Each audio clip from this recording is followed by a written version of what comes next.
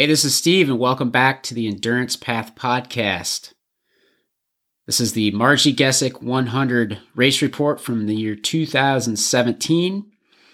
And, big thanks to the whole Marji Gesick crew, Todd Paquette, Danny Hill, Marquette County, Ishpeming, Negaunee, Marquette, the Worst Aid Station that was put on by the Quick Stop Bike Shop.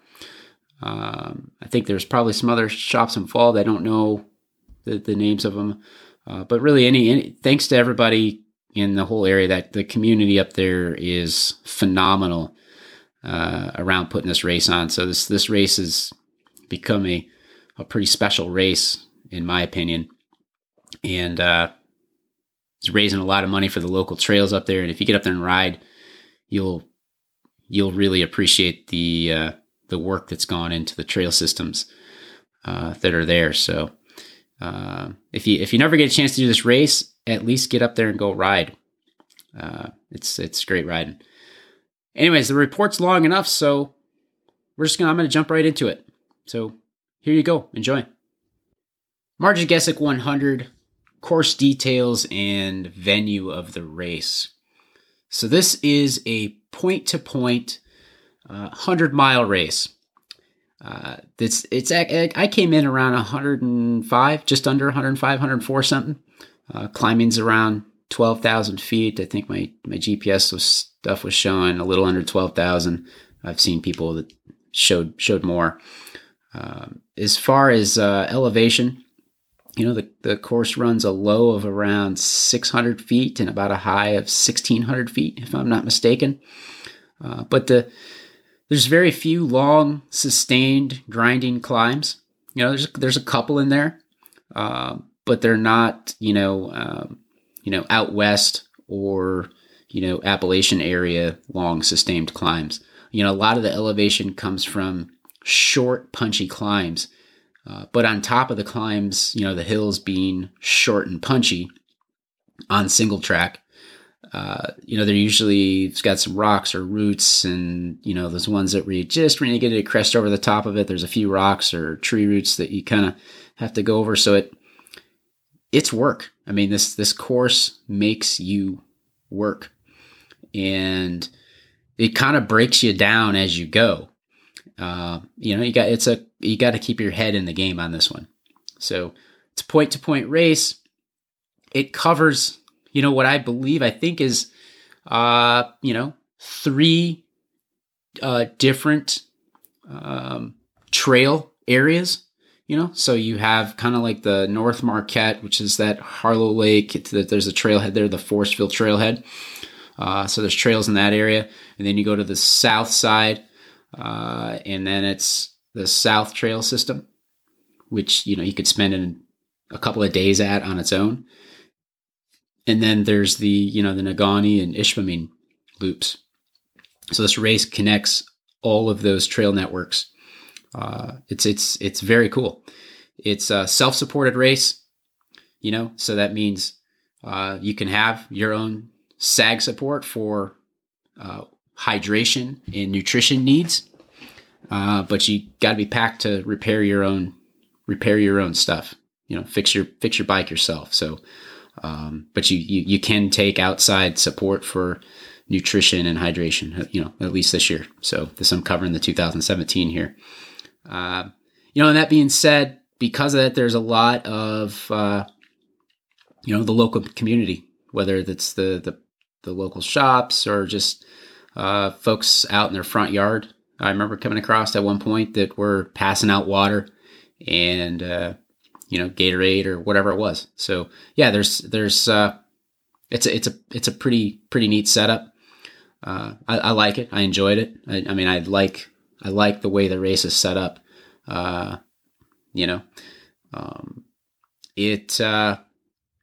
As far as it starts at this trailhead that's actually probably stems from like a ski area trailhead, and then the finish is in downtown Ishpeming.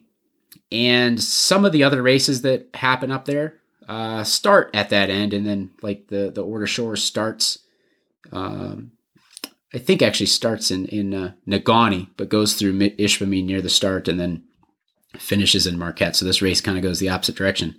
But no, it's a cool race. Check-ins Friday night. You could check in, the morning of. You were allowed a drop bag that's located 65 to 70 miles into the race. I think I was, somewhere in there. 65 to 70 is when you hit the drop bag.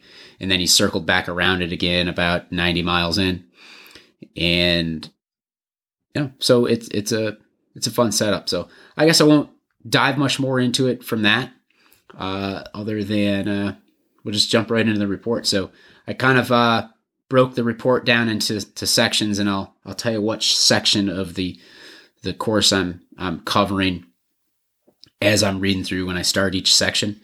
And it follows right along with my written report. So if you've gone through my written report, you kind of follow along, and you may get a little extra thoughts and commentary in the audio version here. So off to the start. The start of the Marji Gesick 100 back to the Forestville Trailhead. I didn't completely slow roll it out from the start line. It took off with what I kind of felt like was a fairly conservative effort. My plan was to stay steady, ease up the pace over time, it's depending on how I felt.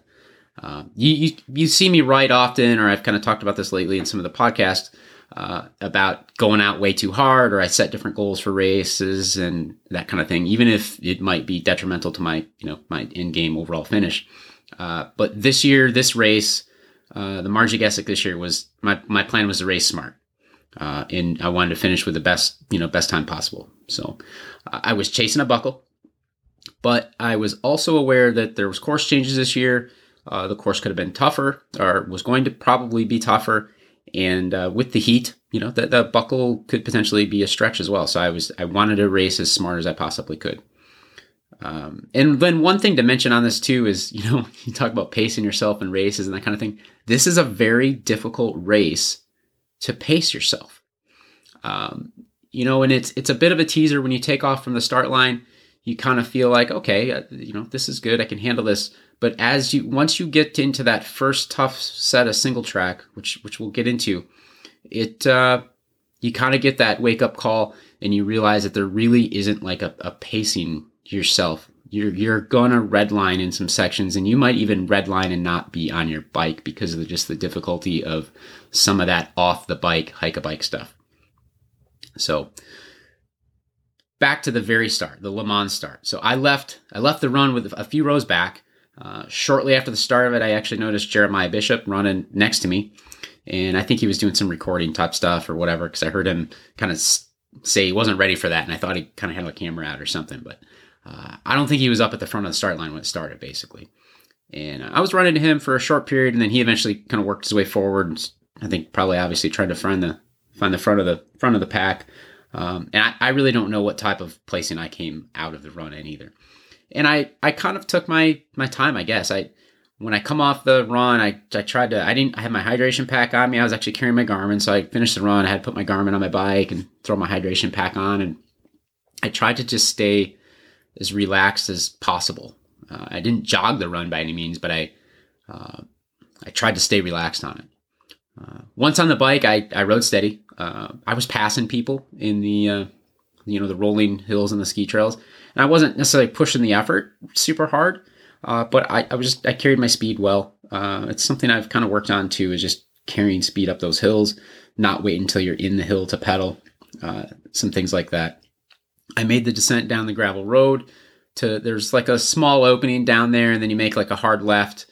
I think you pass through a couple of rocks, you come out to a little opening, make a left, and then make another hard left.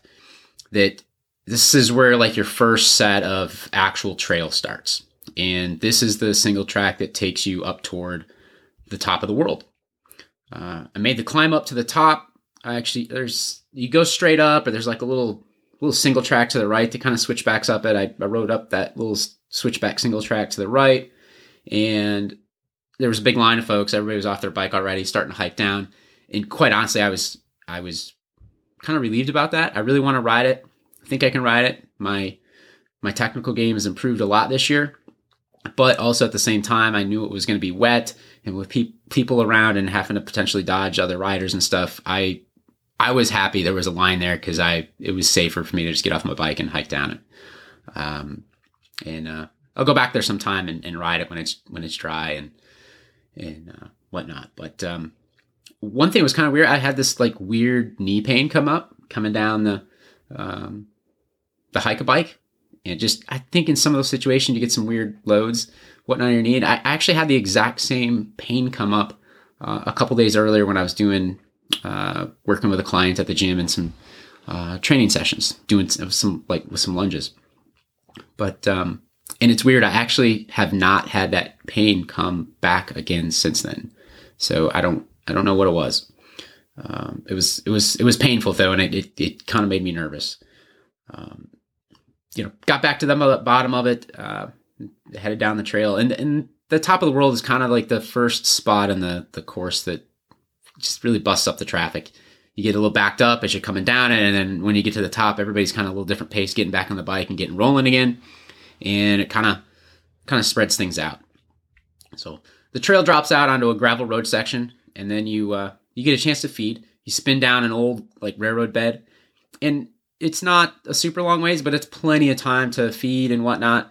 And one of the things that if you haven't done this race before, and some people are going to be listening to this right after the race when I put it out here, and then some people, you might come back to it again to listen, or you might listen to it the first time next year when you're getting ready. In a lot of races, like I hit those sections and then you want to hammer them. And then in the Marji's a little bit of a different race because they're usually very short and there's barely any of them. And you kind of take those opportunities. In my opinion, what works for me is spin the legs out and get prepared for the next tough section of trail. But anyways, so I took the opportunity to eat and you basically make a U-turn, but come back on some single track. The single track dumps you right back onto the previous gravel section that you actually kind of come out on it at that same intersection. Last year, the previous year, the first year I did it, is we took a short little gravel section of road to get onto the next old rail trail. But this year there was actually some new single track to let us to what is literally an old railroad bed with the old railroad ties still in place. It's deteriorated, so it's not like you're riding on like brand new old railroad ties. I mean, there's overgrown and all that kind of thing. And it didn't actually feel as harsh this year as what I remember the last year. And some of that might have been just because I was expecting it. And then I've ridden more technical stuff this year. So my legs and stuff are probably a little more used to riding and pedaling through stuff like that. But at the end of the rail trail, some nice single track dumps out onto Harlow Lake Road. This year we were not riding the Angry Bear Trail section that would take, and we'd take Harlow Road instead to the next trail section. So I caught up to, because when I was coming down top of the world, there was a guy that I saw just like completely come down and clean it. And I caught up to him on the gravel road, gave him some kudos for that. And he was happy. He said that's what he came up here for, so was to ride it. Next section of trail was the same from last year. Lots of roots, lots of short little ups and downs. And there's a lot of this on the course. You may not consider it necessarily like even a punchy climb, but it's so much just kind of like up and over this section of roots between trees, and it just stacks up on you. There's no momentum. In areas on a typical trail where you might have momentum to carry up and over some of this stuff, you don't get it here because of the roots or rocks or just old cut trail, natural trail. And then, it had rain the day before, so it was a little wet. I don't think I rode through it as well as I did the previous year. Just didn't, I was kind of getting hung up a little bit, or not hung up, but just a little slippery over some of the rocks and roots and that kind of thing. But it eventually turns into this long rocky section.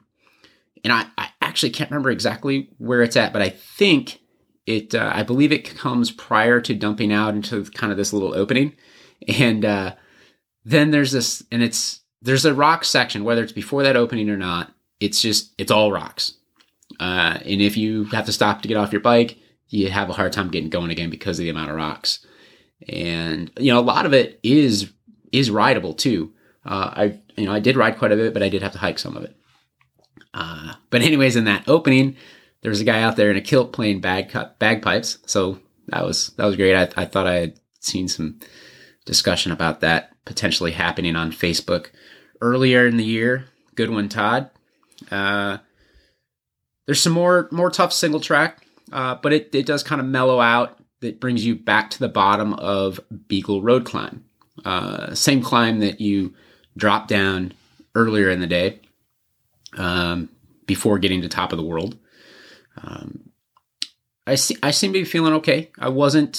One thing that I was noticing is that I was not recovering from those short, hard efforts that were required, to get up and over all that little punchy stuff and just get up over the little rocks or the roots.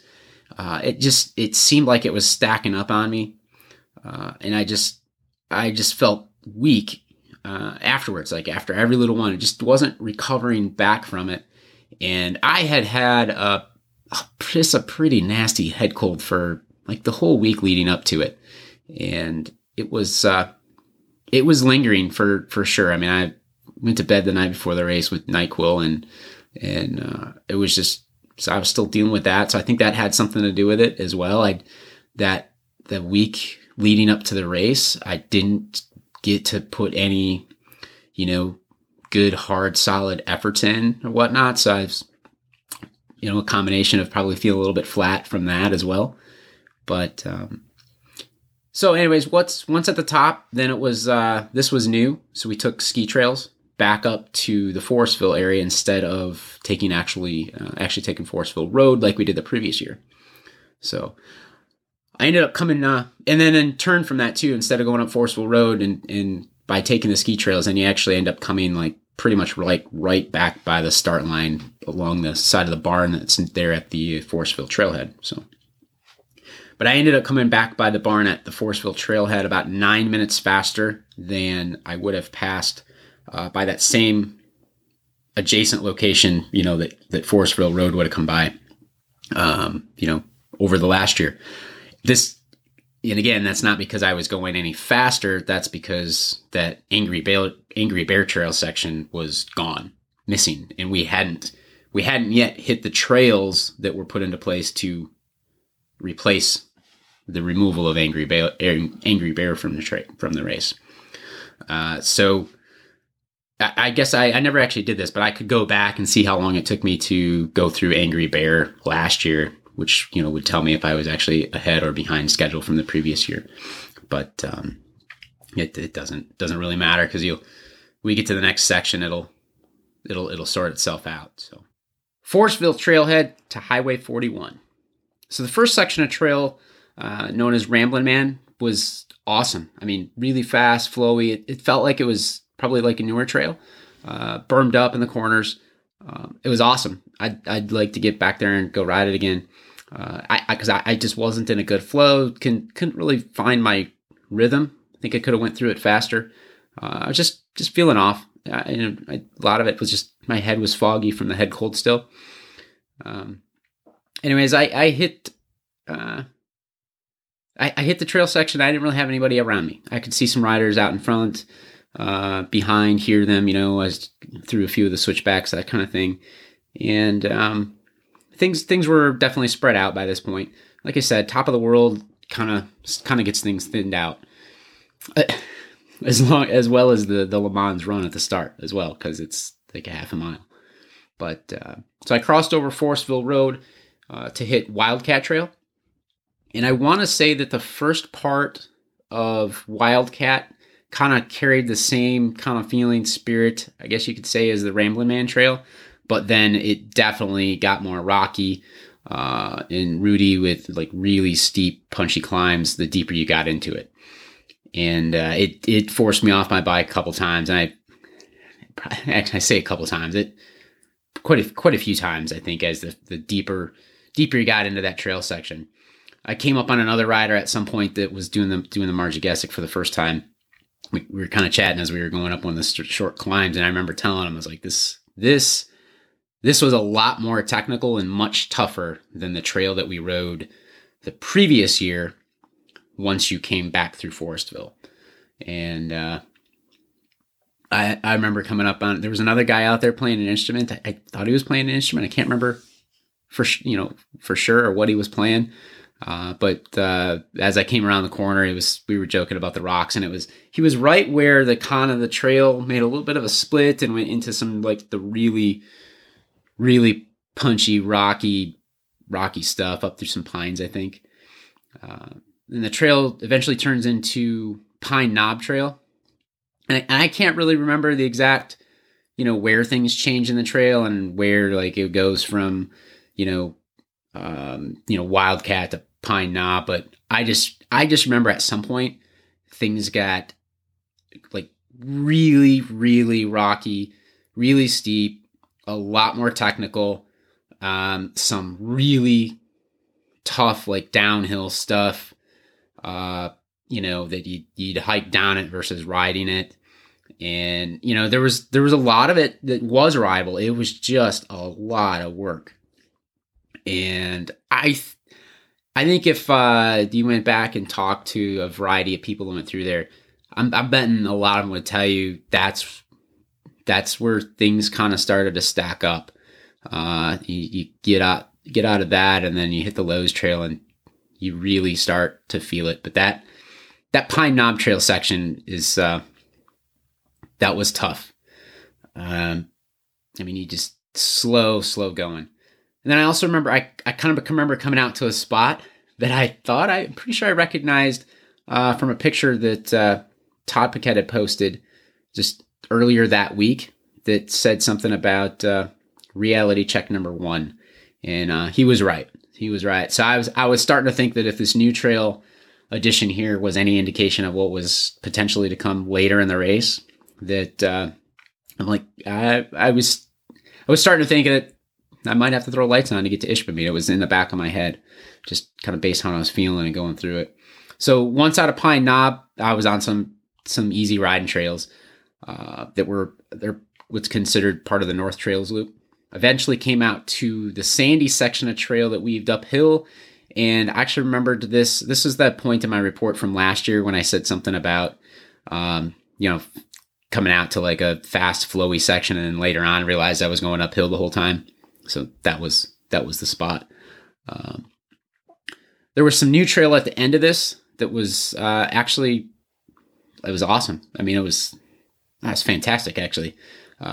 Downhill, fast, flowy, few jumps, some berms in it. This trail was new. The previous year we had crossed over the road and then took like a 2-track or something to connect to the next spot. But so this was new, and it was great.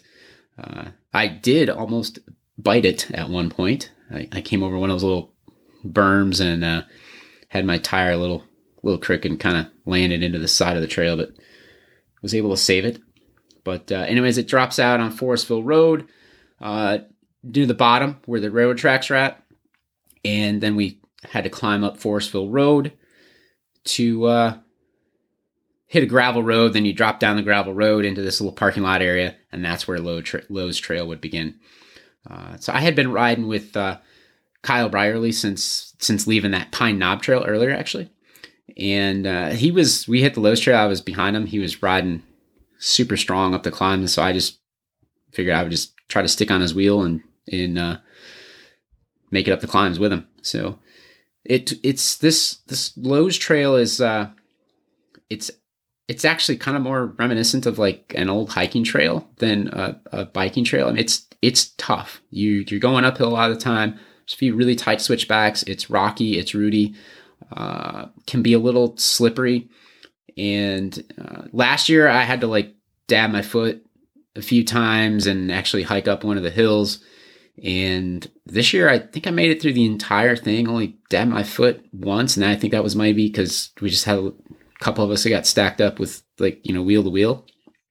And, but yeah, I was able to ride it all. So, so for the last few miles getting up through Lowe's Trails, I was getting the leg cramps up that I've been dealing with all year. And I had actually felt them, I think, after that whole Pine Knob area and stuff as well. But they were starting to hit like really hard now. Once toward the end of Lowe's Trail, and it's something I've been dealing with the whole year. And it's whether I went out hard in a race or conservative, I've been dealing with this. But at some point, I came to kind of like an opening spot, and I hit one of those shots of pickle juice. There was one spot that had this opening. I think it must have been like a power line or whatever it was, but it was just this huge, thick mud hole. And we're like 25 miles into the race, and I got to step in this stuff. And so 25 miles in, thick, soupy. There's no way around it. You had to go in, but mud up past my ankles.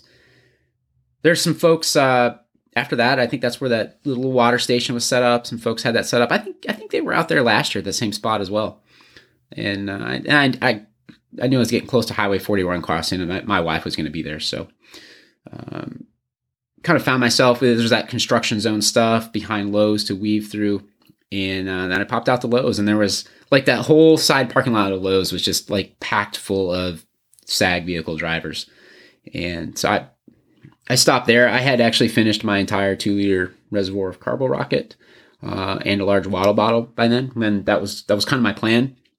I felt pretty dehydrated that morning going into it to begin with, just with the cold and stuff that I was dealing with all week. And so my plan was to just get fluids forced in. And I don't know. In hindsight, maybe that wasn't the best thing to do either, because I kind of later on felt like I couldn't get the stuff in. So I don't know if I might have overdone it as well. But, 2020 hindsight. So I was about 15 minutes slower in this last section. So that section from coming back through Forestville to getting to Lowe's was about 15 minutes slower, which made sense. There was that technical trail in there. And this put me about 6 minutes behind my overall pace from last year of getting to that Highway 41 crossing. Highway 41 to the South Trailhead. So I swapped out my hydration pack with a new one. I didn't need a full one to get to the ski hill, so I had actually pre-filled it in the morning so my wife didn't have to worry about it and that kind of stuff, and just threw it in the cooler. But so it was like 2/3 full. And I have 2 packs, so I was just going to keep swapping them all day. I grabbed a fresh water bottle, a couple more of those Honey Stinger waffles, another one of those pickle juice shots, and for my jersey pocket, figuring with cramps coming on that early, I was probably going to have to hit another one. And I actually mentioned to my wife at that time too, that based on the trails that I had seen, the new trail additions that were in that first section, that if that was any indication of what new stuff might come later in the race, that there might be a good chance I'd be putting lights on to get into Ishmael.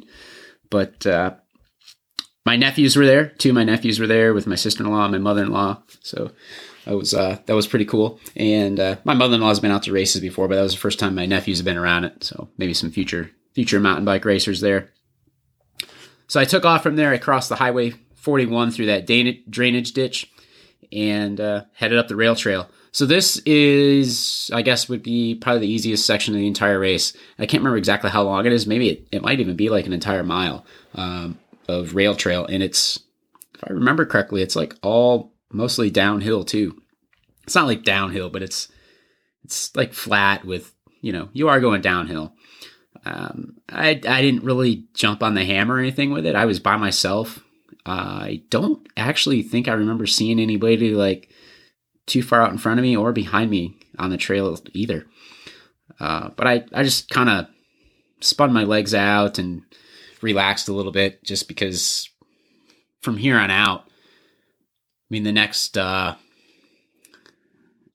miles, 20, 30 miles are going to be just hard. So, the next section of trail, so you cut right off of the rail trail, and it's awesome riding. It's a little connector trail that actually just takes you up to another, paved section of pavement.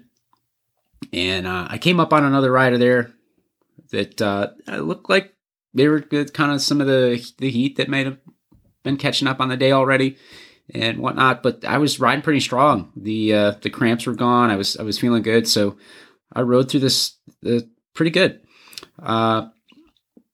There's that section of, road that dumps out, and there were some folks that were out there with like water and Gatorade set up and all that kind of stuff.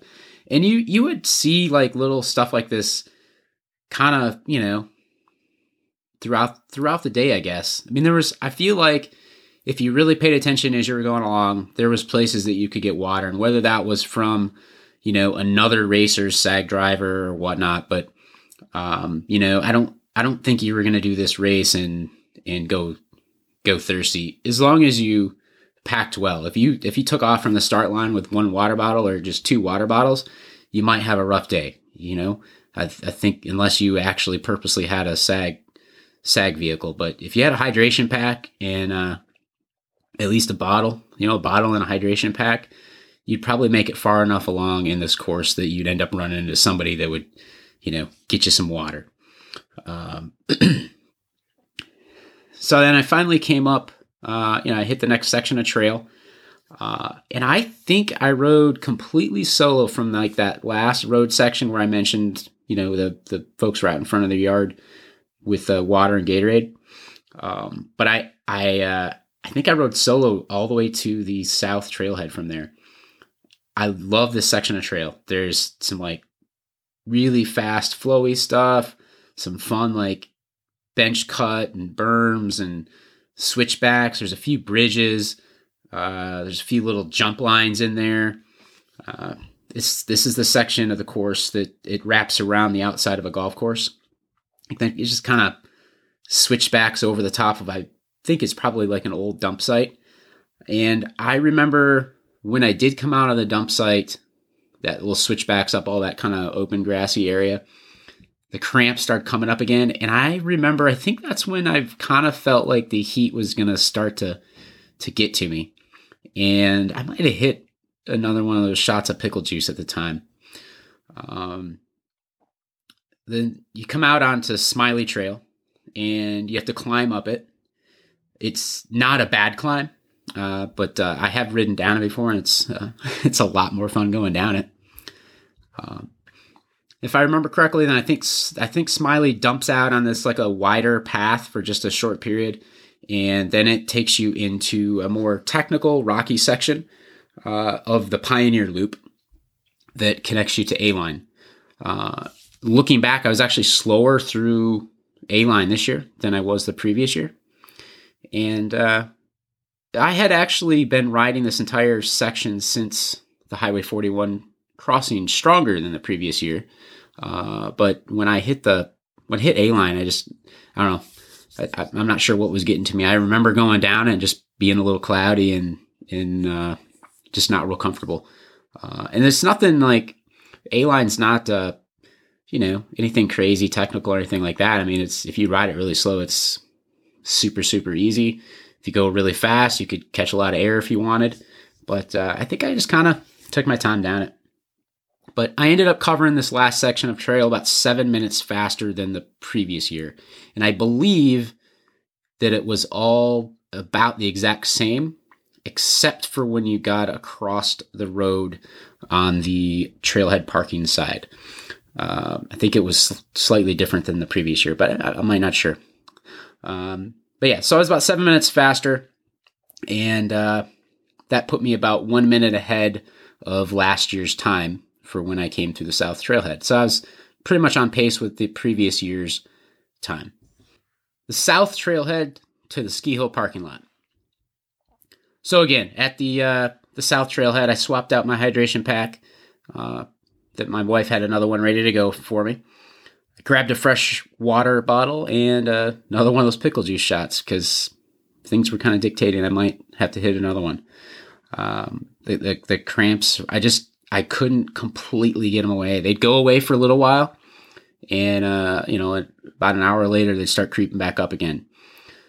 There was a huge aid station here, and I'm not actually sure who was running that aid station. But it was I didn't use anything from the aid station because my wife was there and I was all set, but there was a big aid station there. So I took off, knowing that I was heading out on, I would consider this to be a pretty tough section of trail. There's climbing, and then, the backside of the ski hill is just a kind of a tough climb getting up around there. There's no easy flowy stuff in this whole trail section until you get to the very bottom of Scary Trail. But it's going to take some work to get there. So the first section of trail is what I believe to be known as the Blue Loop, and that dumps into a trail known as Doctors. So the first part is really rocky, both up and down with some switchbacks. I probably should have been faster on it here than last year, but I think I was just as slow this year as I was the previous year. And I was feeling weak. I think the head cold was getting to me. I didn't feel real good. Probably the combined heat getting in there, and then, the obvious effects of, I had been on my bike for a few hours, more than a few hours by now, 4.5 hours. And I started the morning with a head cold. So I walked quite a few of those little rocky sections. Some stuff that I didn't have real good balance and footing on. Just wasn't feeling it. Once to the mostly downhill section that I believe is called the Doctors Trail, I kind of started to get into a little better rhythm, and just letting loose a little bit more. I came down with a little more speed. That section it's a lot of fun. It's pretty steep, but it's not a clear cut line that you follow. It's loose. There's some rocks, there's roots, there's kind of a few ups and downs.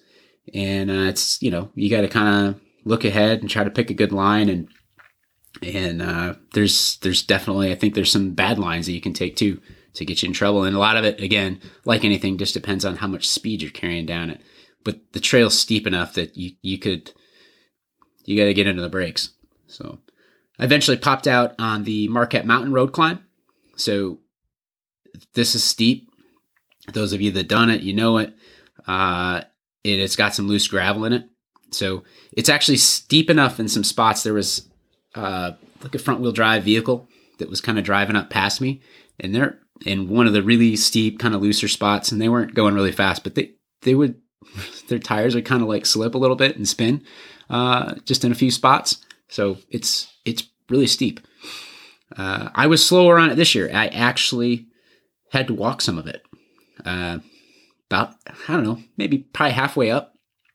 I think I started feeling the leg cramps as I was coming up from the bottom, and then about halfway up, the legs just locked right up on me, and I was off the bike, and I ended up walking for a pretty big section of it, and stopped to stretch, and I could see some folks kind of up behind me, but yeah,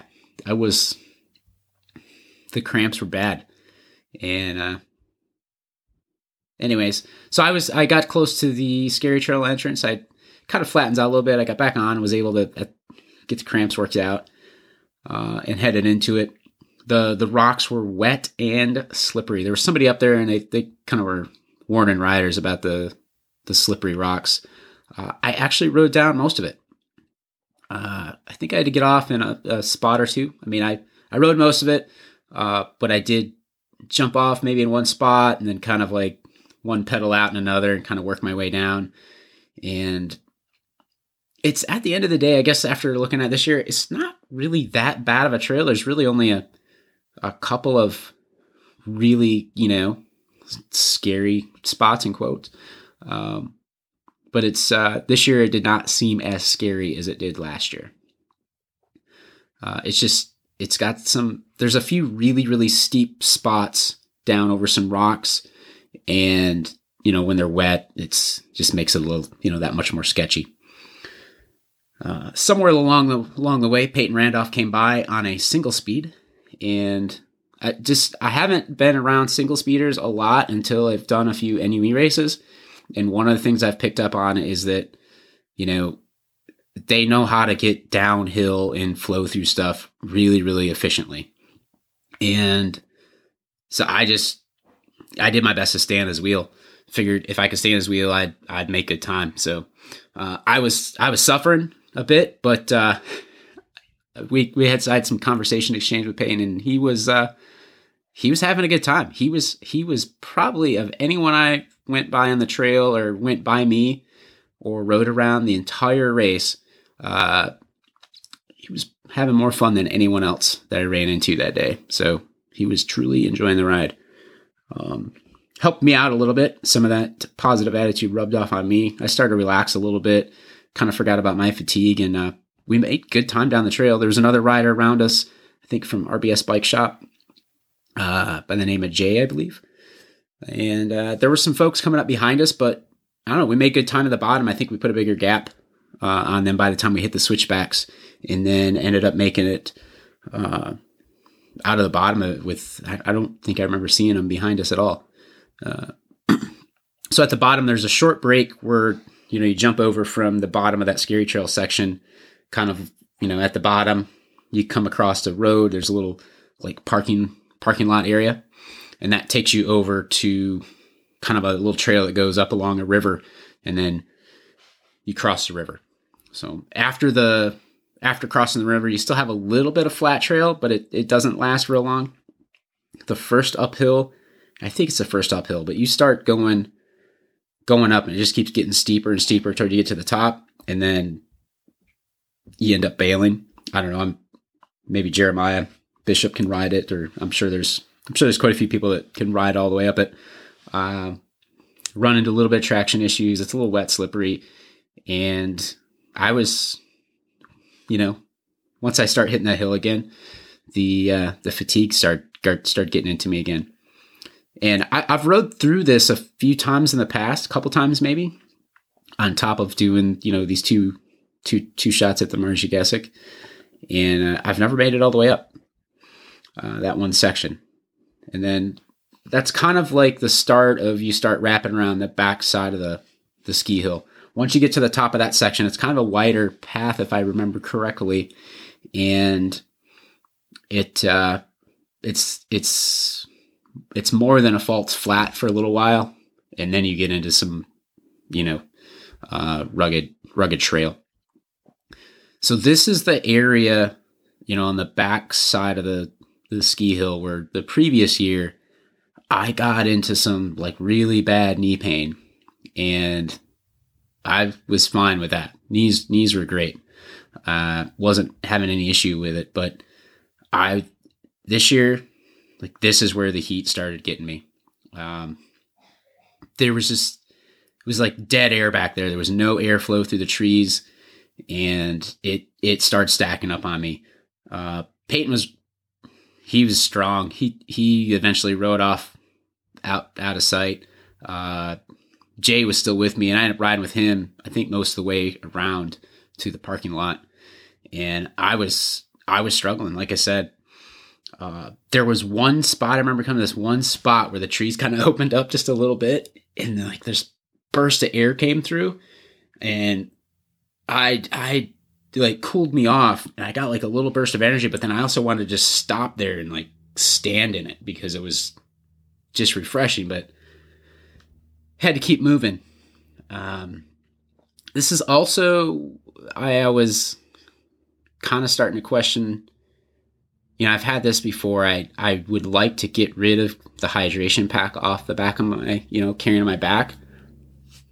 But I also, I like having a plain water bottle, and then I like having my, liquid nutrition as well. So I don't know. I'm thinking about maybe going to a back bottle or something. So I'll get that figured out for next year.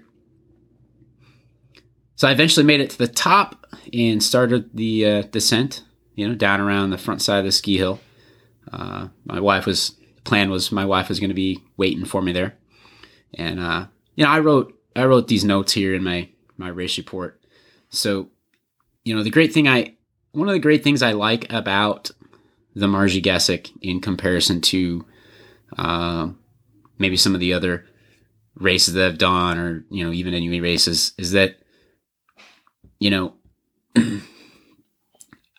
I like the races where, you can have your own sag supports. So there's some of the other NU races are, they have phenomenal aid stations. Some of the ones I've been set up at. And so and they're like every 20 to 25 miles, very predictable. They're very, very easy to plan things out and fantastic setup. But I also like, and then you don't have your own sag support. And some of those are in like, forest land, national forest land, or, different areas where they don't want all kinds of people driving out on the course, or really the only way to get to those points is by driving the race course. And you obviously can't have cars driving down the race course because they're in these remote areas. But I really like the races where, like, my wife can drive sag for me, the races where you can have your own sag support. It kind of made the Madahe 100 pretty special as well. It's something that we're working together. It's a team thing, So I'm on the bike. My she's taking care of, my nutrition and cold water and kind of leapfrogging me through the course. And then it's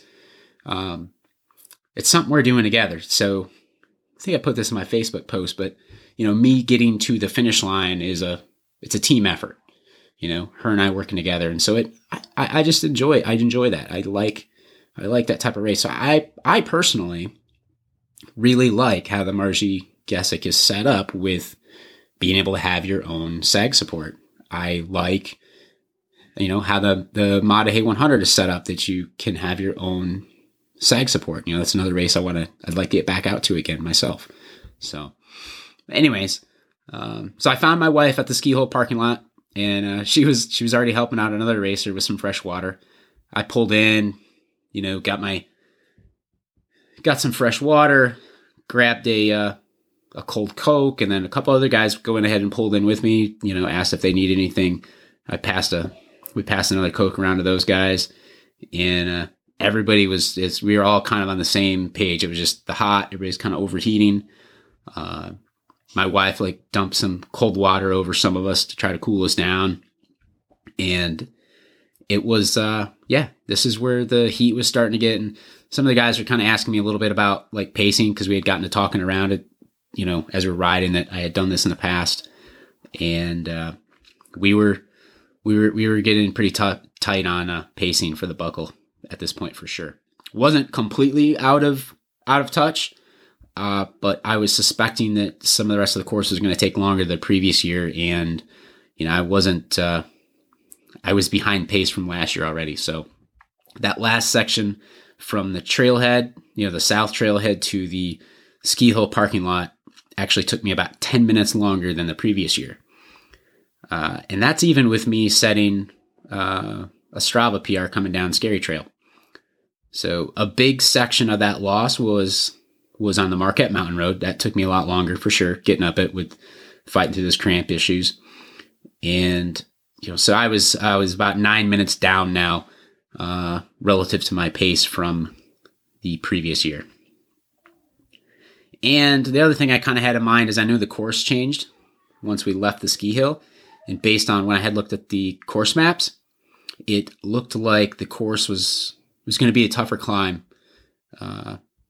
leaving the ski hill toward Negaunee for sure this year. The ski hill parking lot to Negaunee. So I took off from the ski hill once I felt like I had cooled off a bit, or at least wasn't overheated anymore. I was also right about the climb out of the south trails being tougher. So I had to get off and walk up over, it's quite a few sections actually, that probably on any other normal day though, I'm pretty sure I would have climbed up and rode up most of it. So yes, it was a lot tougher and I had to walk some. The heat was playing a big factor in it as well too. So anyways, it was slower definitely than the previous route the last year. And I started getting hot again, right away as soon as I started moving. And my head was still in this cloud from the cold. I just think it was kind of lingering in the background all day. I think around this is the time I ran into another single speeder, Joe Stroh's. I actually didn't catch his name till hours later, but I'd actually ride off and on with him for probably like the next 5 or 6 hours. So just looking at it about the elevation, so just looking at the elevation profile alone doesn't really help you understand the climbing part of this race. So if you're used to other NUE races, you might be used to really long, huge climbs.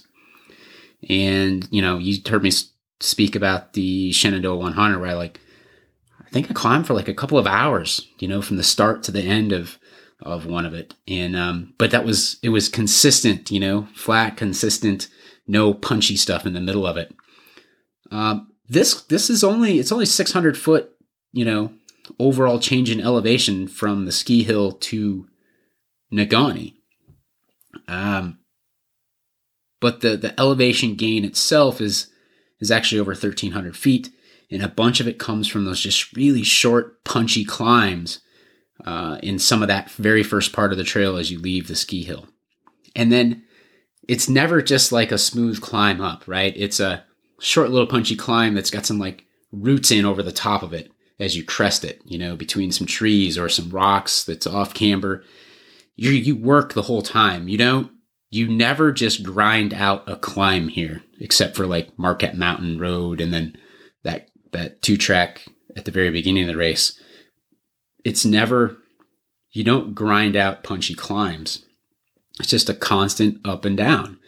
And I think it was the trail called Off Grade that we took out of the ski hill after crossing under the road to the next river. Just if those that are looking up the maps. There's this other section called Pipe Dream after Off Grade that I don't know what it's the remnants of or whatever, but I mean, there's actually like a pipe in the ground that you're riding down. Most of it's covered with dirt, but it's kind of exposed. It's fast. It's fun. There's one spot where there's like, I think there's some like bolts exposed from the pipe or something. Or there's like it might be a different spot, but there might be a tree really tight on the left-hand side, but I know you're coming down it really fast and you just got to be kind of careful because you kind of want to float to the one side for some reason. I think it's around this tree, but like if you float over too far, I mean, you're riding on the top of a pipe, cylindrical, right? That you end up dropping off the side of it. And, anyways, it's a really awesome place to ride. There's so many unique features and fun things about the trails up there. So after that, I think we dropped out on the Easy Street Trail, which I've been down. It was a little more familiar to me from riding up there in the past. And then from that point, there's some like bermed, flowy stuff that's just awesome. Like really bermed up switchbacks and flowy little jumps in it. And just, it's such a variety of stuff up there to ride. And the entire trail system it's really amazing when you can look and see all the trails that you can connect, tie together and ride. So if you just get up there and like ride for a day, you can park at, the South Marquette trailhead parking lot and you can just ride all day, like new trails. So it's just really unique, this race, how it connects, the Marquette trails, the trails up, the Harlow Lake trail system, and then gets you over to Negaunee, Ishpeming and rides all those trails. It's really cool. So even if you can't do this race, I'd suggest making a trip up to Marquette County to ride, regardless. So eventually came out to the there's an ATV type trail. And then I remember this from last year. It takes you out to this like really short paved road section. And, the road section, it is really short. So you have to watch for the trail sign. This is some of those sections where I think the GPS comes in really handy because you pop out on that, road, look down at your GPS, see are we turning off this thing? So I could see that we're going to kind of turn left off of it. So I could look for the arrows. A lot of times you pop out on a road like that, you might get a little bit lazy, like start to, eat or whatever you're doing, and you could easily miss a sign. So, I think, this is area 2 where, that ATV trail is this is where all the sandy ATV trail starts as well. And, I had to walk some of it. And I think this is an area I think I joined back up with Joe around here. And then one thing I will note on the sand this year, it was easier riding this year, even though I still had to walk some of it. But the rains the night before had kind of, I don't know, in my opinion anyways, firmed it up a little bit versus the last year. But I could feel myself starting to have some hydration issues coming on here. And it was like I was struggling to get the fluids down.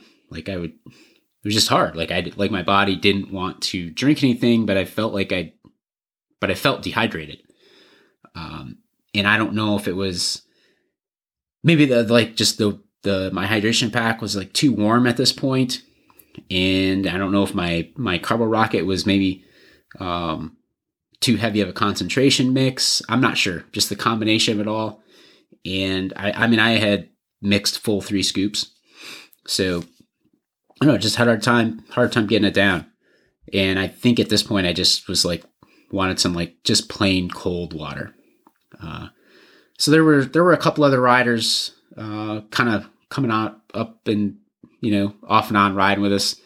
And I don't think that any of us are necessarily like riding together, working together on it. We just happen to be, you see folks back and forth and that kind of thing. But, we were really close to where the worst aid station, which is run by the Quick Stop Bike Shop in Marquette, was at. Super happy to see them again this year. So if you guys are listening to this, shout out. Thanks a lot. Quick Stop Bike Shop in Marquette. They saved me again this year. So they filled my bottle with some cold water, and it was really cold water. And then they diluted my hydration pack Carbo Rocket mixture with some more cold water.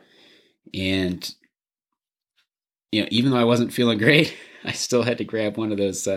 I grabbed a grilled cheese sandwich regardless, just for the heck of it. And which is kind of weird because, like, even though I was having trouble with fluids, I could eat solid food. Just, I don't know, it's just a really weird feeling. The sandwich did go down a little rough though. But the cold water was awesome. The cold water saved me. So I was able to drink all of that bottle, I believe, by the time I got to Negaunee, and then was able to start sipping down the hydration pack. So somewhere along that paved trail, there was, we ended up joining up like 4 or 5 of us. And then we all rolled into Negaunee together. So they were I remember these guys, they were kind of asking me about timing compared to last year and that kind of stuff. And I think I remember telling them we were going to have one heck of a loop around Negaunee to get back on track at this point. And I knew in my own head that the buckle was mostly gone at this point. I wanted to push, but I was got that water down, but I was still feeling like really dehydrated and ready to hit my drop bag in Negaunee. And then my wife was going to be there waiting for me as well. So it ended up taking me about 12 minutes longer to get to Negaunee from the ski hill over the previous year, which now put me about 22 minutes off my pace from last year, where I had missed the buckle already by 25 minutes. So, things were not looking great. The Negaunee loop. So I took a few minutes in Negaunee to figure out what I needed. I slammed some cold Coke. I don't know, something about cold Coca-Cola when you're feeling dehydrated and racing. It just, I don't know. It hits the spot. So I think I even ate a few Pringles too. So again, whoever the guy was in the Dirtwire TV video talking about Pringles at whatever it was, either the Shenandoah, probably the Shenandoah race, video from Dirtwire TV. Ever since then, I've been like hitting Pringles at aid stations. So I don't know. I can't remember. But I also grabbed a fresh water bottle. But I think instead of grabbing a fresh hydration pack, I think I topped, because I had drank some of it between the worst aid station and Negaunee. And instead of grabbing a full fresh one with the same, full serving mix of Carbo Rocket, I think I dumped that full concentrated mixture into my existing hydration pack that was already diluted, just to try to thin it out a little bit. and just to try to make everything a little easier to drink. So, so basically I topped off the watered down one and got ready to head out. So I head out on the trail to start the Negaunee Loop with one of the single speeders I had mentioned earlier, Joe. And the trail headed out a little bit differently this year, and I could feel the cramps again. I was struggling to fight off those cramps. And it was weird because I had the power to get up the climbs, but I ended up walking quite a bit of them just to try to mitigate the cramps. Because like just any of those efforts on the climbs, like the cramps would just fire right up. And, you know, I wasn't going to sit there and just drinking pickle juice all day either, because I think it was beyond that point. So I don't think I took any more of the pickle juice shots after that. The trail details that I remember at this point in the race, you know, we're 70 miles in. They start to get a little bit blurry for me. But I feel like the Negaunee Loop is all like very similar type of trail riding. And so in my mind, I have a hard time separating out, you know, some of the features. It comes back to me here and there.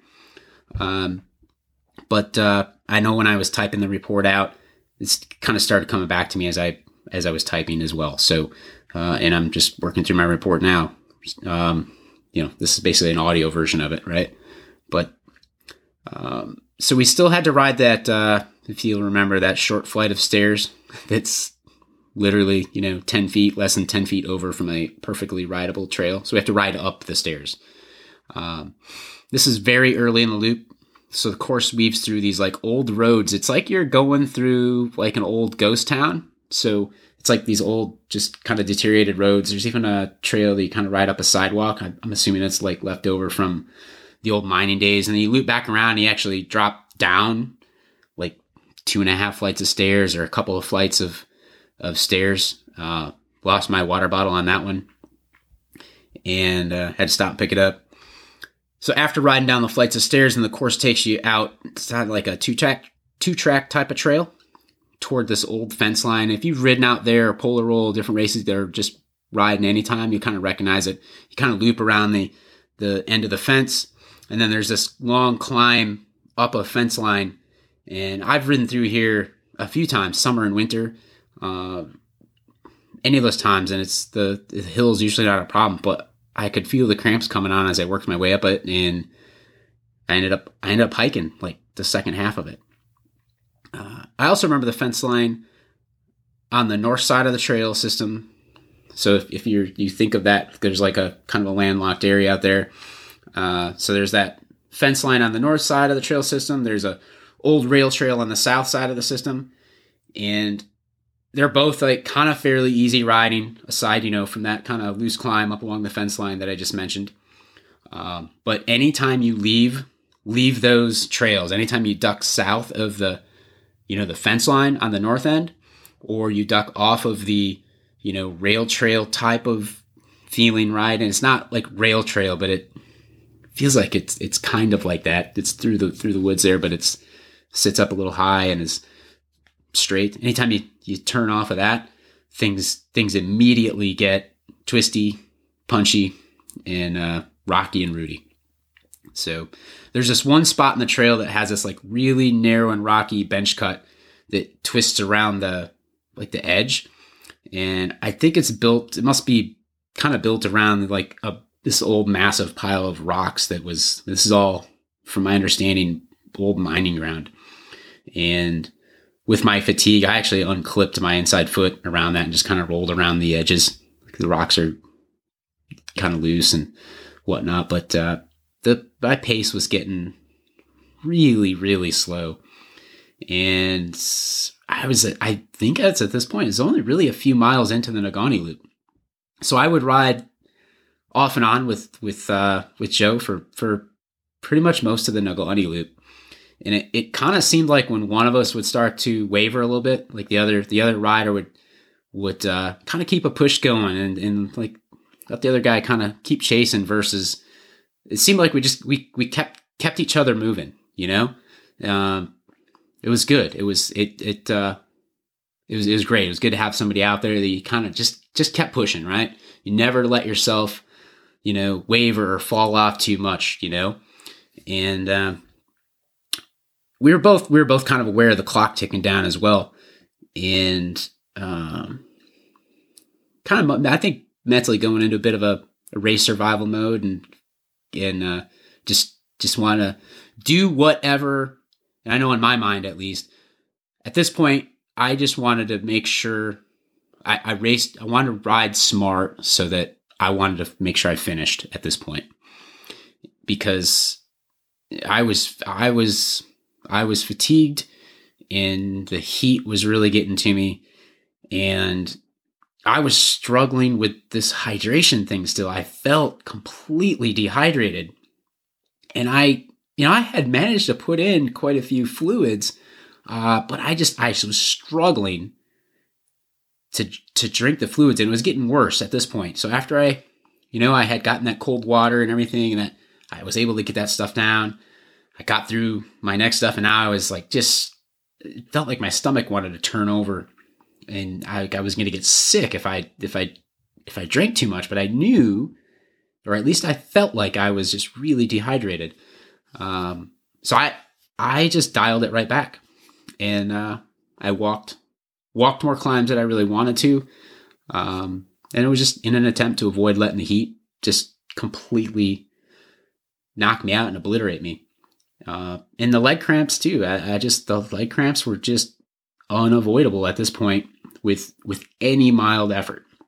So, and there was a few times that I was thinking about that whole pound quitter text or whatever. And I was like, the fear alone of having to send that text message with my bib number and pound quitter, that kept me in the game, because I wasn't gonna do it, and I was willing to walk every single hill from that point to the finish line to avoid sending that text message.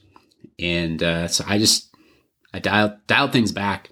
It kind of went out of race mode and went into survival mode for a little while. I figured if I could kind of dial it back completely, get myself hydrated, or at least get my stomach functioning again. I mean, I think like the stomach just shut down. It just stopped working. I don't know. And I had to get everything working again, and I knew I'd be able to ride. So I also, at the same time, I knew that I couldn't just stop drinking altogether either. So I did whatever I could I just would like force in those like small sips. And again, I don't know if that's the right move or not. I don't know what the right answer is in this situation. So when you're in it, you just kind of do what you think is the best. But I sipped in like a small sips to just try to keep getting fluids in. And I like every time I'd get off my bike or whatever, then I'd sip out of the bottle and kind of remind myself to take a drink. And anyways, so I actually ended up finished my bottle. I came across somebody handing out water. They filled my bottle up for me. And I think this was in like one of the first times you kind of cross some of the main streets in town. This might have been down on the other side in Ishmael. And I remember getting some like really cold water, and the cold water was a lot easier to drink. So yeah, so I would have been crossing North 3rd Street in Ishmael. So then you have to weave through like a couple of streets, and then you hit a trail kind of around the outside of the ball fields that put you into another section of single track. And I mentioned this in my report. It's really impressive how these trails have all been laid out. And I mentioned this earlier too, that you get so much single track packed into this available land.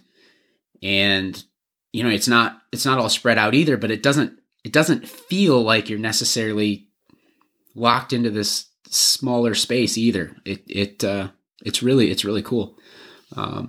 So within that section of trail, there's this really steep switchback climb. I remembered it from last year as well.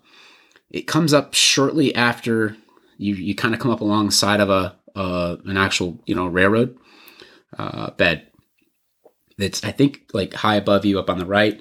The trail kind of turns south off of it and then turns and then starts switchbacking up this hill, and then just kind of continues to climb up a ridge line. And I walked most of it. I think I walked most of it. I was feeling pretty beat up at this point. And I think this is where Joe and I kind of caught back up together around here too for a little while. And I remember coming to a fork in the trail, and there was no arrow. And to the right looked easier. To the left looked a lot harder. So to the left was like hike a bike. At least with how I was feeling at the moment. So we kind of stopped quickly, looked at each other, tried, which way should we go? And I remember saying something like, it looks hard to the left, so that's probably the correct way. Which is just kind of funny, right? Like, no doubt they were probably going to take us through the hardest section of trail possible. But anyways, as it turned out, it was actually just a and B line that joined back up shortly after, like literally like 10, 15 yards later, after what I was thinking was a hike a bike. So anyways, that was not it was not an unmarked section of trail. So, and that being said, actually there was tons of arrows out there. The course was marked really, really well. Yeah, I mean, the course was marked really, really well. GPS, I would still, you should have a GPS, because on any of those sections where you dump out, it lets you know when you should be looking to make your turn. Because there's a lot of, even though there's good signage, there's a lot of opportunity to screw up as well. Because of the amount of trail crossings and street crossings and places you dump out on in order to connect to all the trail systems. So I came out on another road crossing, Lakeshore Drive, and then turned into some short 2-track type of trails that would eventually get me over to the bike path in Negaunee. I'm sorry, that's be the bike path in Ishpeming. So I actually need to fix my report there. So this is where you get a little teaser of the finish line, but still actually have another 25 miles to go. So you actually ride a bike path that's like goes right along the end of the main street there in Ishpeming, where the finish line is at. So I believe it was the ATV trail prior to this where I came up on somebody offering out handfuls of ice. I took the ice, ended up dropping it down the front of my bibs. I thought it might help cool my core down, and because the heat was stacking up, and it did. I think it helped. So I also found another water bottle hand up somewhere around here. I can't remember if it was before passing by the finish line in Ishpeming or after. I want to say it was after, but anyways, I came up on somebody that was driving SAG for the LCR crew, and she filled up my water bottle for me. And I consistently like forcing in those small sips of water seemed like it was working. I think I remember around this time, I kind of felt like I was really fatigued, but I felt like the hydration was starting to come back, and maybe things were working. And maybe it didn't have anything to do with the hydration. Maybe it could have had more to do that I just needed to, just dial things right back to a slow crawl for long enough for things to start working better again. I don't know. So I came into another area of single track that, of course, weaves uphill. And I can't remember exactly what the trail was like, but I'm sure it was rocky and rooty. It was a shorter section of trail, and then I popped out on the snowmobile trail just before like a short distance to a dead-end road to kind of lead you back into the trail system. And I think I remember from Polar Roll, we actually dropped out on that, and we took that section toward the finish line during the Polar Roll. As it started with a loose gravel uphill that comes out by like a water tower. So I walked part of the hill, and that's also where I came across Star from the Woolly Bike Club and Cyclova XC, and she was doing the 50-mile trail run, 50-plus mile trail run, that is. And then from here on out, the chain of events get a little bit blurry from here to Negaunee. When I look at my GPS route, I like still have a hard time remembering where the specific trail sections were at and what was in those trails. So a lot of times when I'm like writing up these reports, when I just look at my GPS route, I'm like, I kind of start getting the pictures, and I remember, like, I kind of start remembering the trail just from seeing where it weaved.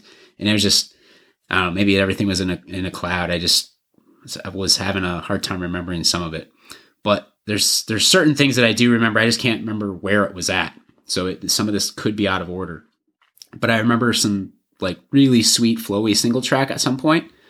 And then I also some like really steep rocky stuff. There was one point that I know was new from last year that like took you through what I would consider like a rock gauntlet. And I also remember some other like steep rocky downhill that like I walked all the way down, and then I turned around and I saw Joe just like clean the entire thing. Kyle Brierly came back by me somewhere around here, and he was all happy and riding strong. And I believe it might have been his parents that gave me some water hand up as well, filled my water bottle for me. I remember it being cold, and it was huge help. So my hydration status was getting better, and it was getting easier now to get the fluids back down. And I was also able to get a lot more of my Carbo Rocket mixture down as well. So everything was kind of working and starting to come back. I had slowed my pace down just dramatically for that last hour, and I'll talk about that here soon, actually, with how much longer it took me. But it had paid off. So I remember crossing a street, must have been Michigan Street, and thinking that I had hit this trail. When I hit the trail on the other side of Michigan Street, I kind of started recognizing things and knew I was getting pretty close to Jackson Park.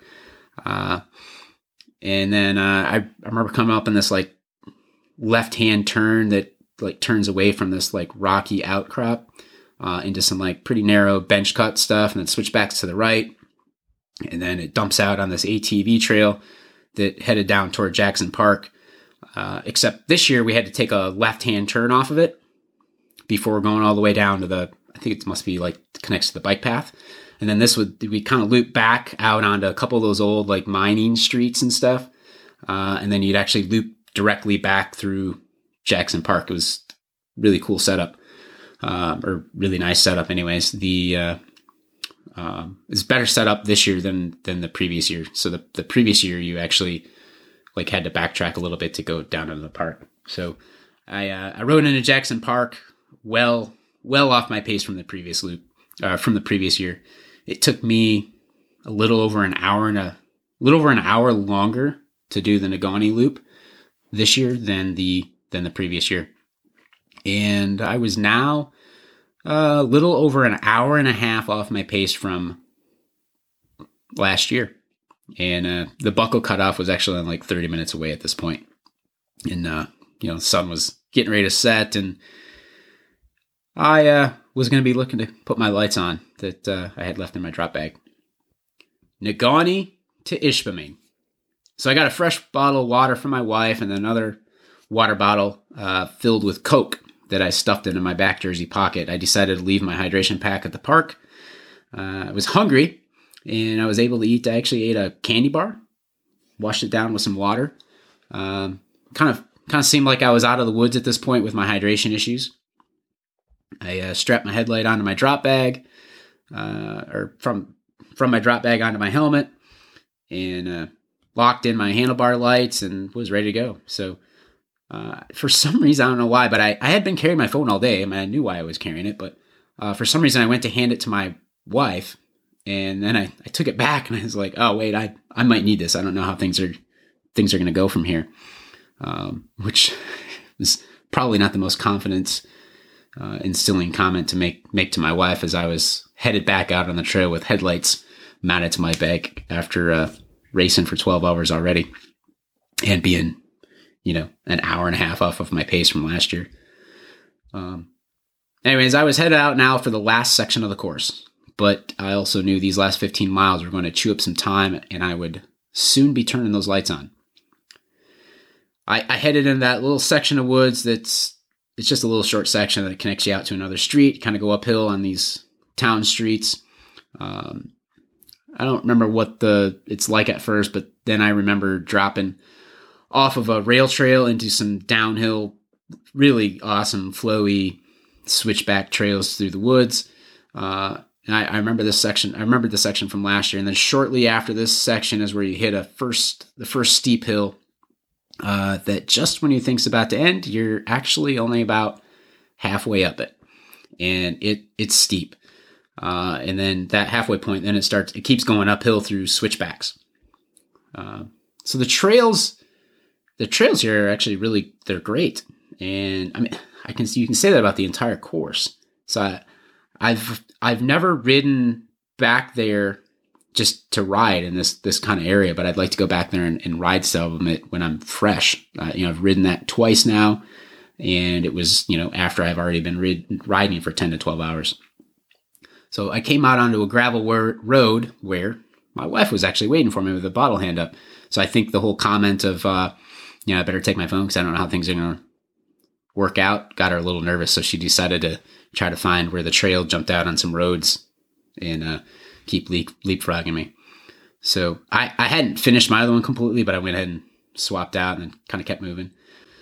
There was a short section of road, and then, dive back into the woods for another single track climb.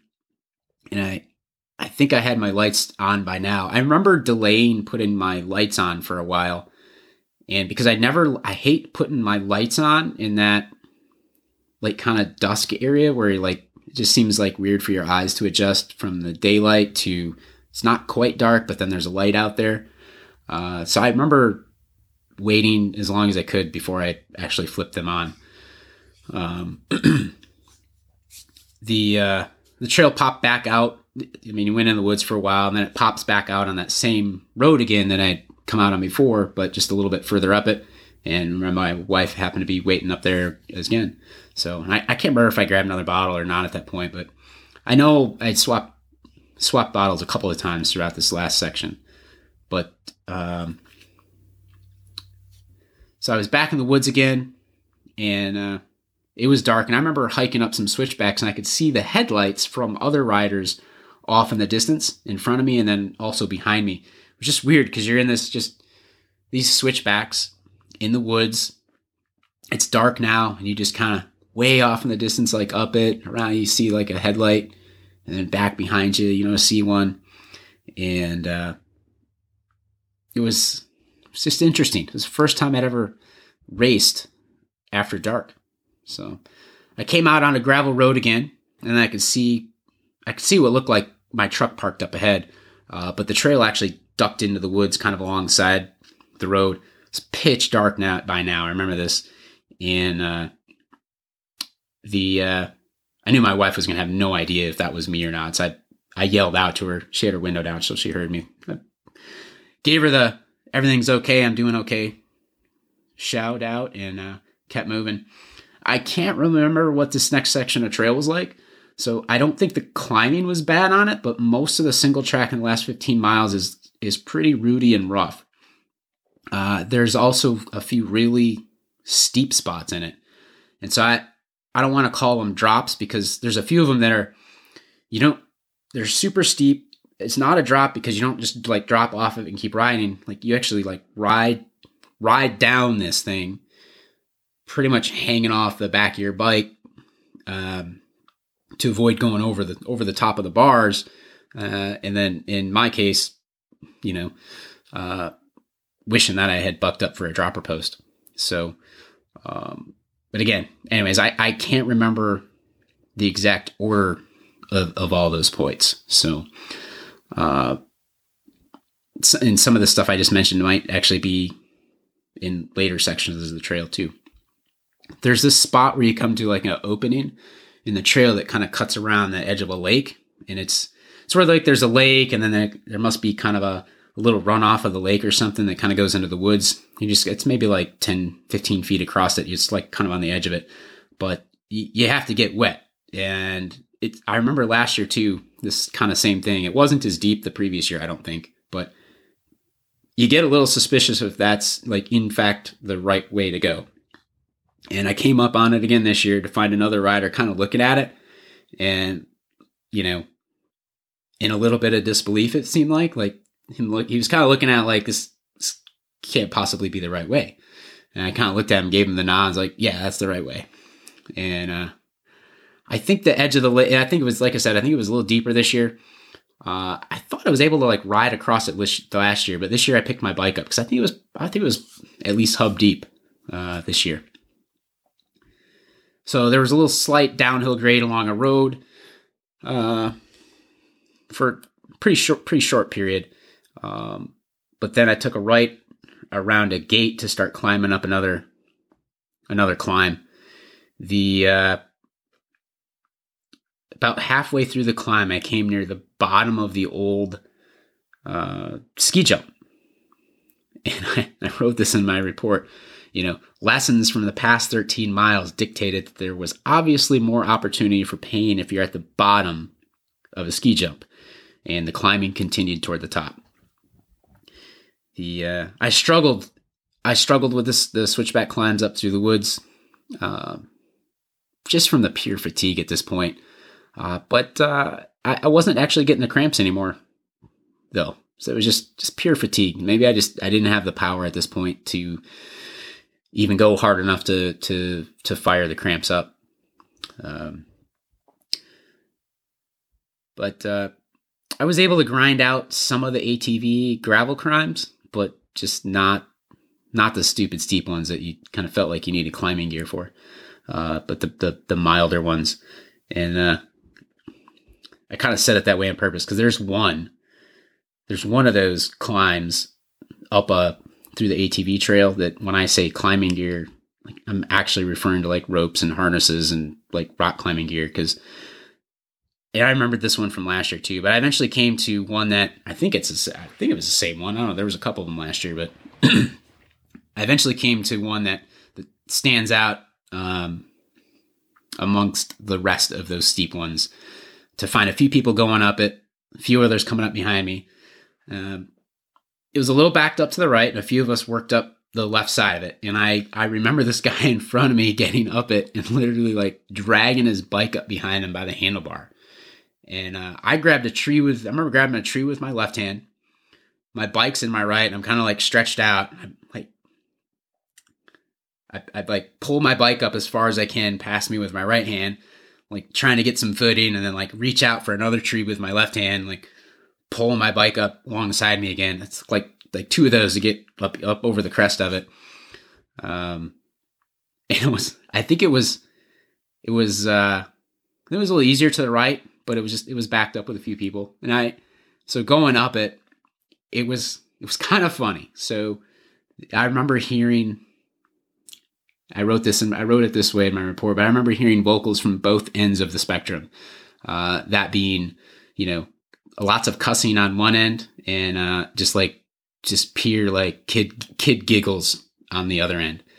And I don't know, I was probably somewhere in the middle of that, but the all of the laughter and giggling from the, you know, a few of the folks, they were just like giggling in disbelief, right? That this was in the part of this race and then the trail.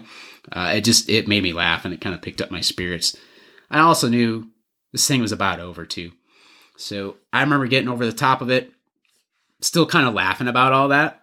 And it just, like I said, it kind of brought my spirits up. And I don't know, I guess maybe we all need to just laugh more often. Maybe that's a lesson of this thing is, we just got to laugh more. So I don't know. I start picking up the pace and riding stronger from that point. Like I said, I also knew that it's really only a few miles left to the finish, and I was going to finish with my head up, regardless of the beating that I had taken throughout the day. I think I ended up riding away from actually most of that group over the next mile or two, and I was ready to get this thing wrapped up. I love the finish of races, especially races like this. I might just read right out of the report here verbatim, but So sometimes because I'm ready for I love it obviously because I'm ready for the suffering and the pain to end, but also because I know I get a little emotional about these like crazy sufferfest races, and whether that's the accomplishment that comes along with it of just finishing them. Like even if you miss your time goal, it's, I don't know, maybe it's cause I know 7-8 years ago, I couldn't have done stuff like this. I was 40 pounds heavier than I am now, close to 50 at some points. And, I don't know. It's hard to explain. I know some of you listening to this and some of you that read my reports, exactly what I'm talking about. And it's hard to explain to somebody, but if you do this stuff, I think a lot of us do these things for the same reasons. And, I think that's why the community around these events and the folks that write the blogs, whether it's mine or there's a bunch of other ones out there that I need to, now that I've got mine written and stuff, I want to go read. And eventually I'll get links to all those other reports that are out there too. And I'll just drop them in mine so that, if you come across mine, you can find the other 8, 9, 10, however many there are. But anyways, I could go on and on about it, but it's just, it's a pretty cool thing. But anyways, I remember flying down through like a wider ATV trail, my lights out in front of me. And I was thinking about how cool it was to race the last couple hours in the dark and actually make it. Without the race going on, I wouldn't have had the same experience. I mean, of course I could experience the ride part, but I would be missing out on that emotional part of the ride, which in my opinion plays a much bigger part in the overall experience and really actually completely changes the experience in itself. It's you can go ride, and I ride a lot, but it's the experience and emotion that comes from the experience, the race, and that 10, 12 hours of what you just went through, and knowing that you're out there going through it with 200 or 300 other people at the same time, and we're all at different places on it, but everybody's going through many of these same emotions. You can't get that on just a simple ride on its own.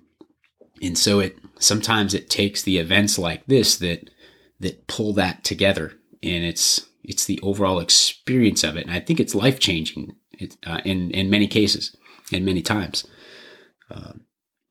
But back to the report. So I was coming down some kind of semi-rutted ATV section, and I recognized it from the previous years, or the Polar Roll earlier in the year. The Polar Roll went up it, and partly why I recognize it, because I remembered looking at the course maps and realized that coming toward the end of the race, I'd be coming down that section that we went up on the Polar Roll. So I knew I was very close to coming out to that trailhead area that was pretty close to Jasper. It's the area where the Polar Roll actually entered the trails after climbing up the streets. So I hit the old town streets, found the trail to Jasper. Kind of curious what I'd find at the top. I already had all my tokens. Made it up there, found a few folks up there cheering me on. Read the sign with me that said we were on the largest exposed gemstone in the world. So kind of a cool little thing to go along with the race. So dropped back down the single track to exit Jasper, hit the streets of Ishmael. There's just one little ATV trail section, and I was riding pretty fast through there. It's the end of the race. You gotta finish it up, and no matter what type of suffering you did on the day, what kind of beating you took out there on the trail, finish with your head held high, regardless, because it's a heck of an accomplishment just to finish that thing. So I made the right-hand turn to head toward the finish line and then made a sprint for the finish after I crossed through the road barriers. I was by myself, but in a way, really sprinting to the finish line was my way of getting back up again after being repeatedly knocked down throughout many hours of suffering throughout the day. It actually only took me 9 minutes longer to finish that last section from Nagani to Ishmael in the dark this year than it had the previous year. So I ended up crossing the finish line of the 2017 Marji Gesick 100 in 14 hours and 5 minutes for a 23rd overall finish. So this was about an hour and 40 minutes slower than the previous year, but actually 2 places better than the previous year. And at the end of the day, I look back, I was pretty happy with my race. So it's a good day. So some thoughts that I wrote here. I call the Marji Gesick 100 finish line. So I showed my tokens to Danny, shook his hand, collected my Marji Gesick 100 finisher's token. Then I found a spot nearby on the sidewalk, sat down, eventually collapsed backwards. I actually started to get a little choked up as I sat there and stared off into space and started thinking about the day. I'm not sure what it was, whether I was thinking about the hard work, the suffering that took place and still missing my goal, or the pure joy in knowing that I had just pushed through the toughest thing I've attempted to date and didn't let it completely beat me and still made it to the finish line. Needless to say, I'll be back next year and my registration will be put in this coming Friday, which was actually a few days ago. So I guess what I want to say about this race is having this race out in front of me made me take some chances in other races earlier in the year to learn about what I could handle, sort things out, figure things out. It made me a better rider having this thing out in front of me. It made me a smarter rider. It made me work on things that I otherwise would not have. Made me tackle some more single track racing early in the year to work on my single track skills. Got me into a couple other 100-mile races leading up to it to get me better prepared where I could experience some rocks and some gnarly downhill stuff, make me more comfortable on those things. It also kept me focused on keeping my core strong because I knew I couldn't make it through the Marji if I let my core go. And this year I actually finished the Marji with no back pain, no shoulder pain, just massive amounts of fatigue. But anyways, I wrote in my race report that race reports for races like this one always seem to be hard to wrap up as I want to continue to reflect on it. But my race report was around 9,000 words, so this podcast is pushing an hour and a half long, so it's time to wrap up the audio version of it as well. But I appreciate everybody tuning in. You ever have questions about any of the stuff I'm working on, races? I had plenty of folks sending me some emails asking me a few questions here and there about the race beforehand. Feel free to hit me up. And I'll see you up there next year. I'm registered. Race is capped out. If you still want to get on the waiting list, I'm sure there'll be some folks that want to transfer their race at the end of the year or as the race comes up. So thanks for tuning in. Later.